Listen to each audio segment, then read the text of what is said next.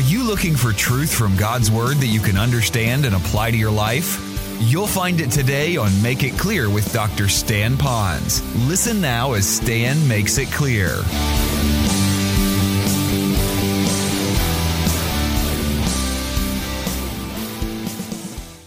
How many of you have the joy where it runs very, very deep within them, that they're happy, but you really don't see the outside happiness? Okay? How many of you have a kid like that?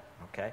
Seems like it's easier to see these kids than it is to see the others. So let me help you by giving you a simple, perhaps, definition of joy. Here it is. True rejoicing is a deep down confidence that God is in control of everything for the believer's good and for His glory. Let me say that again.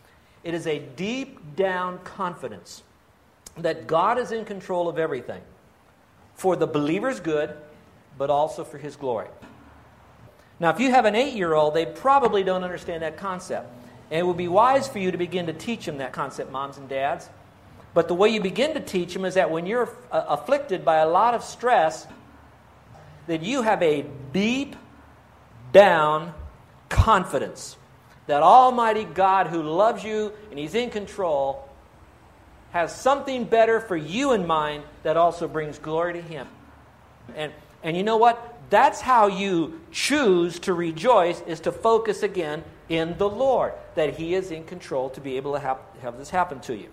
Now, let me see if I can share it with you another way. And we've had some talks in some of our group meetings, our group leader meetings, and I want to make sure that I'm painting a picture again for you as a church.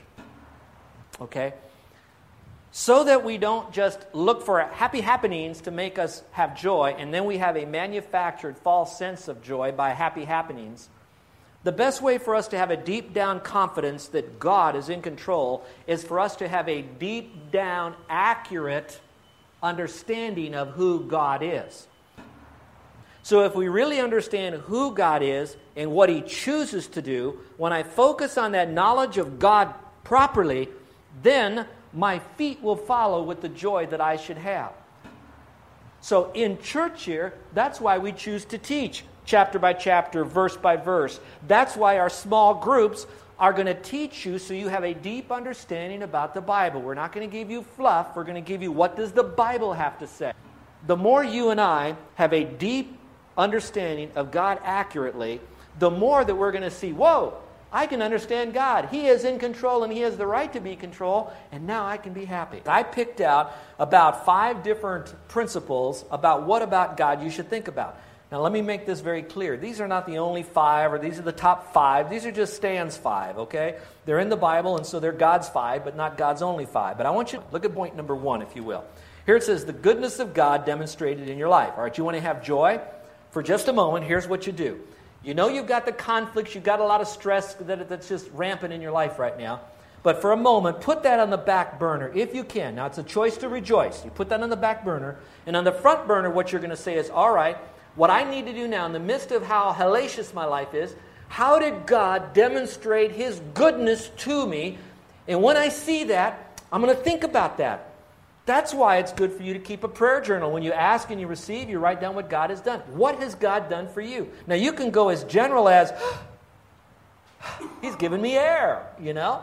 Or what it could be is something so specific that it's only specific to you in your own little mystical, private way, but it was good to you. Well, here's a couple verses just so you can hear what they did.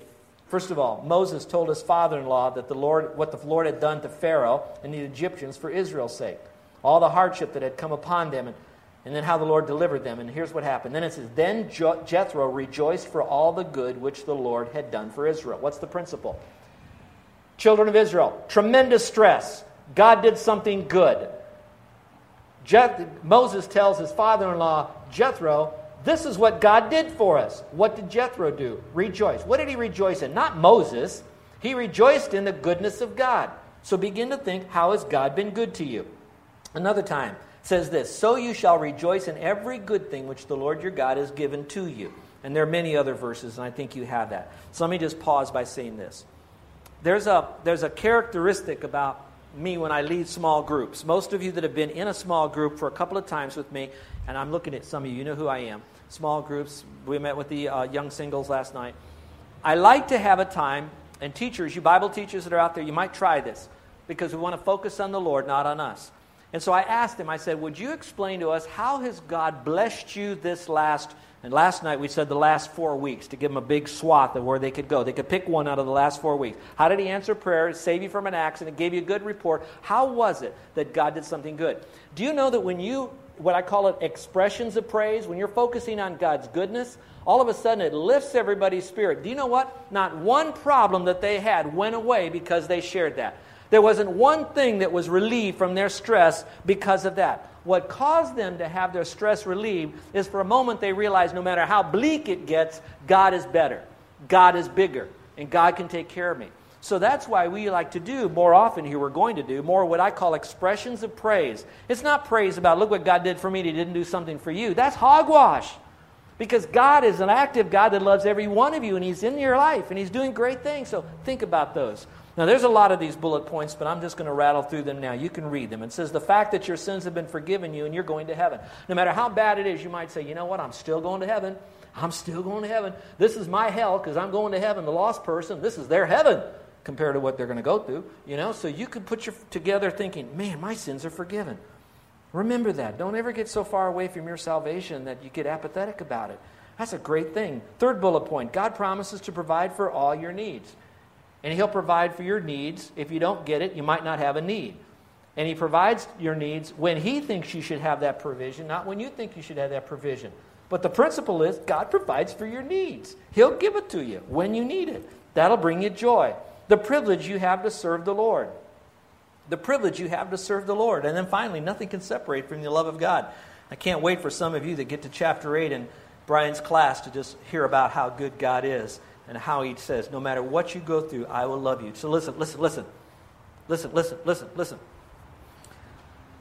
Some of you are going through a financial problem right now because of broken relationships that maybe were or not your fault. And so you're feeling very, very much alone. Some of you are so stressed out right now because you don't know who to ask to help you. You have nobody like that that's in your life.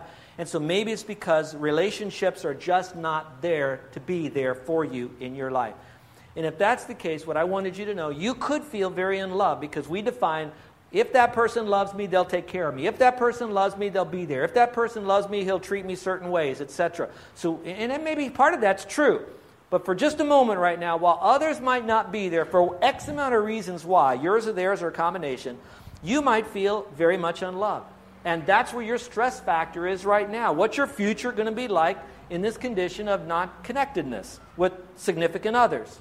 All right, if that's the case, that passage says nothing will separate you from the love of God. You could be listening to me on tape or radio or whatever, and you're saying, you know what, why I have stress? I have blown my life so badly. I have wrecked it. I have made promises I haven't kept. I've stolen people. I have wrecked my family. I've wrecked my marriage. I've wrecked my business. I'm a mess right now. That's why I'm under stress, and I can't get out of it. I'm so afraid of making another decision. I'll wreck another part of my life. You're just paralyzed.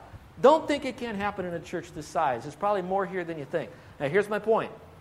You're now feeling or believing, and that's why you're feeling, a lie from Satan that God has abandoned you or you don't have anybody. So if you want joy to come back, don't define relational issues necessarily as the things that says that you're loved. And you're going to have to say nothing can ever separate you from the love of God. Nothing can separate you from the love of God. You are loved. And as a byproduct, and as your pastor, and hopefully as honest as I can, you are in a safe community of people who really would love you. And so you just come alongside us and let us know how we authentically can help you when we can, and we'll do that. Now, I'm going to contradict myself. I won't always be there when you call. I may not always be there to help you when you need. We may never help you the time or the way you want to be helped.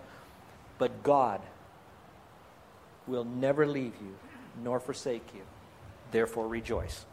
All right, let's look at the insight principle for number 3, okay? And that's this.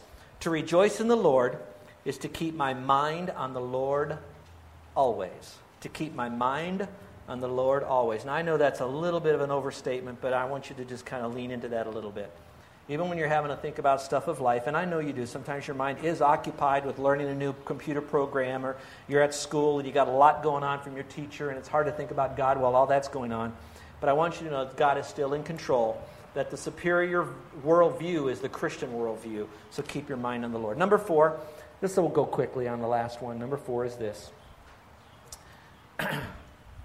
It's in the context, so that's why I'm bringing it out. It's power down with others. Power down with others. Sometimes our stress keeps escalating and escalating and escalating because we haven't really powered down with others. It's very similar to the other one about working in harmony with one another.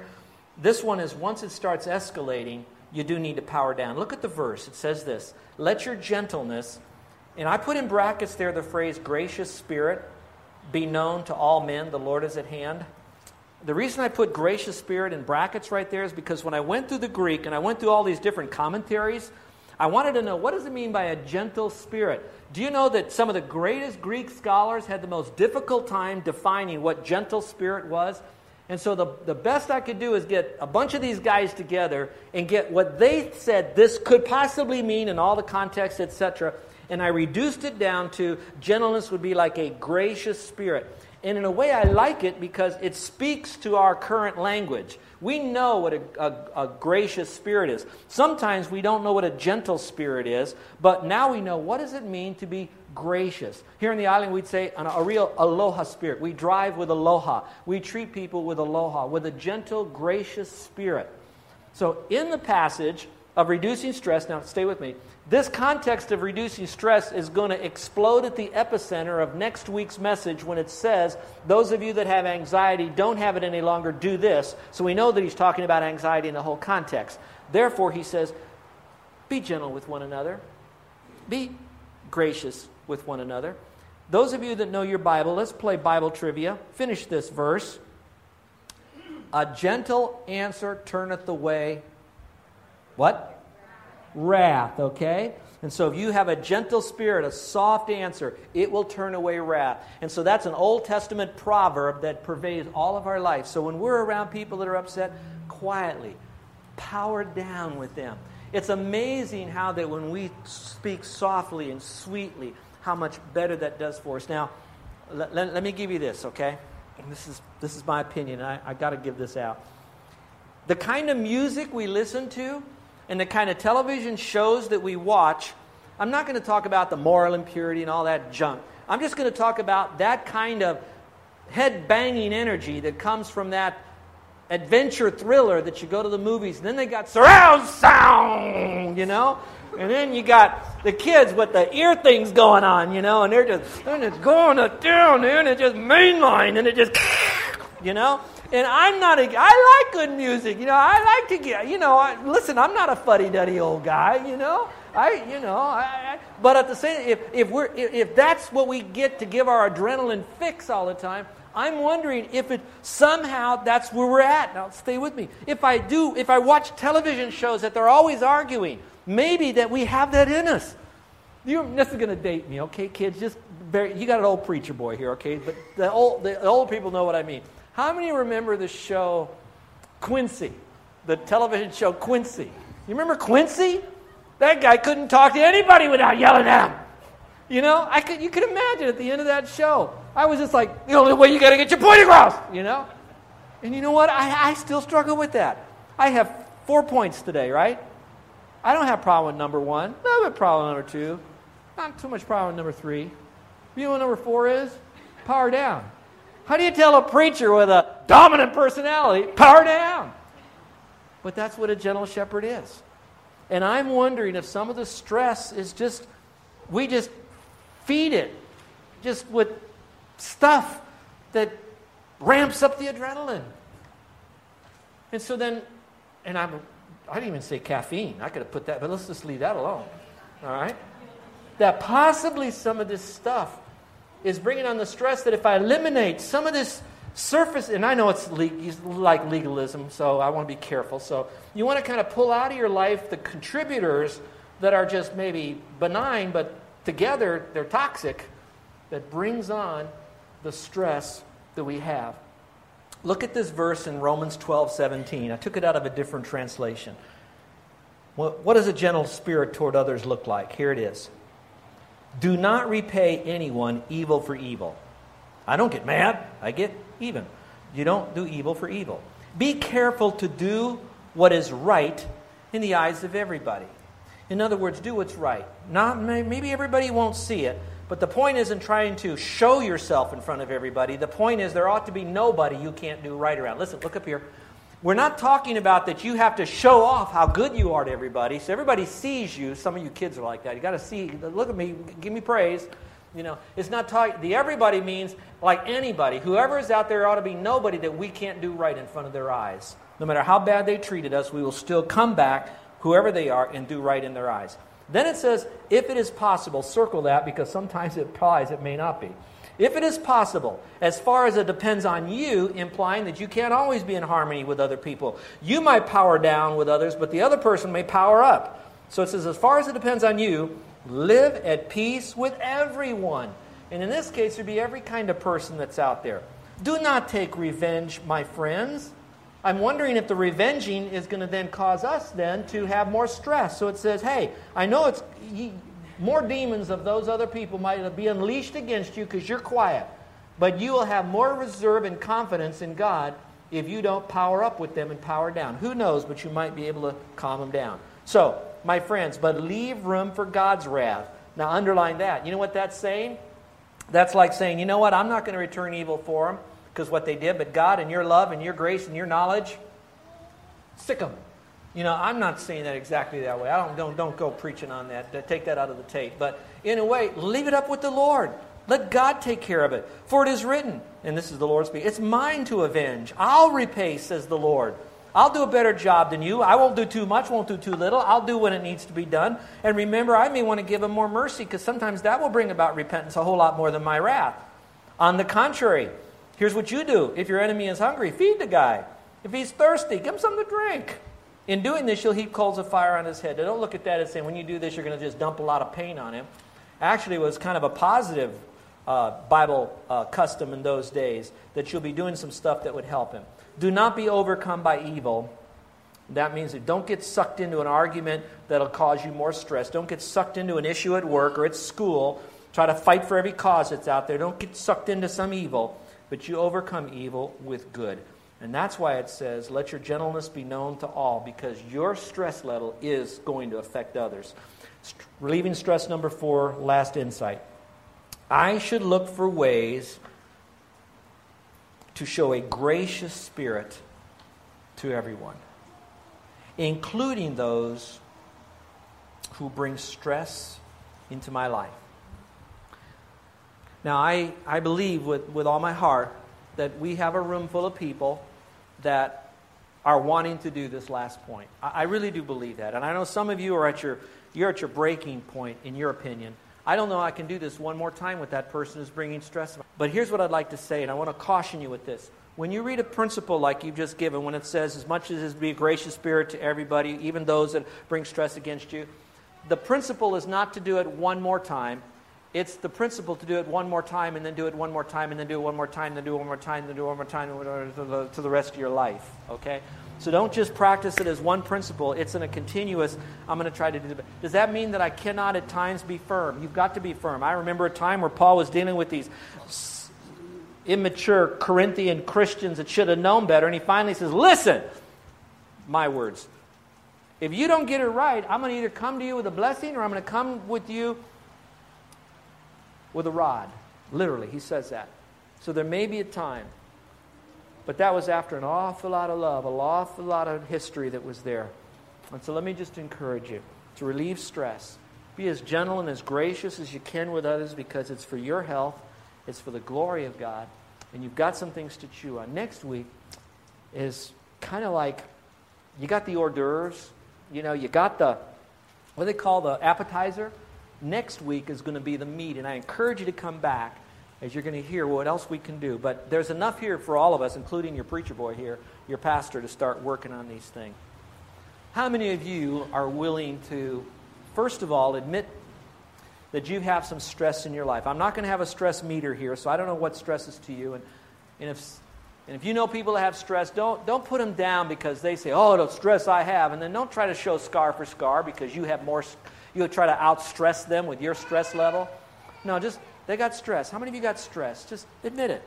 I've got some issues in my life. I got some uncertainty, and that's causing me more stress. Some of you will power through it. Some of you are You don't make decisions quickly, so you're nervous about that. Some of you are afraid to offend anybody, so you just kind of stay paralyzed. Other of you are trying to think your way through it, but you're still building stress.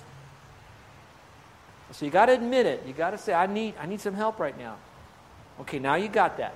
Now remember, 3 out of the 4 principles I gave you, if you go back through the passage, all ended with the phrase, in the Lord. So if you only could take home 1 point today, just remember your stress reduction is going to be found in the Lord.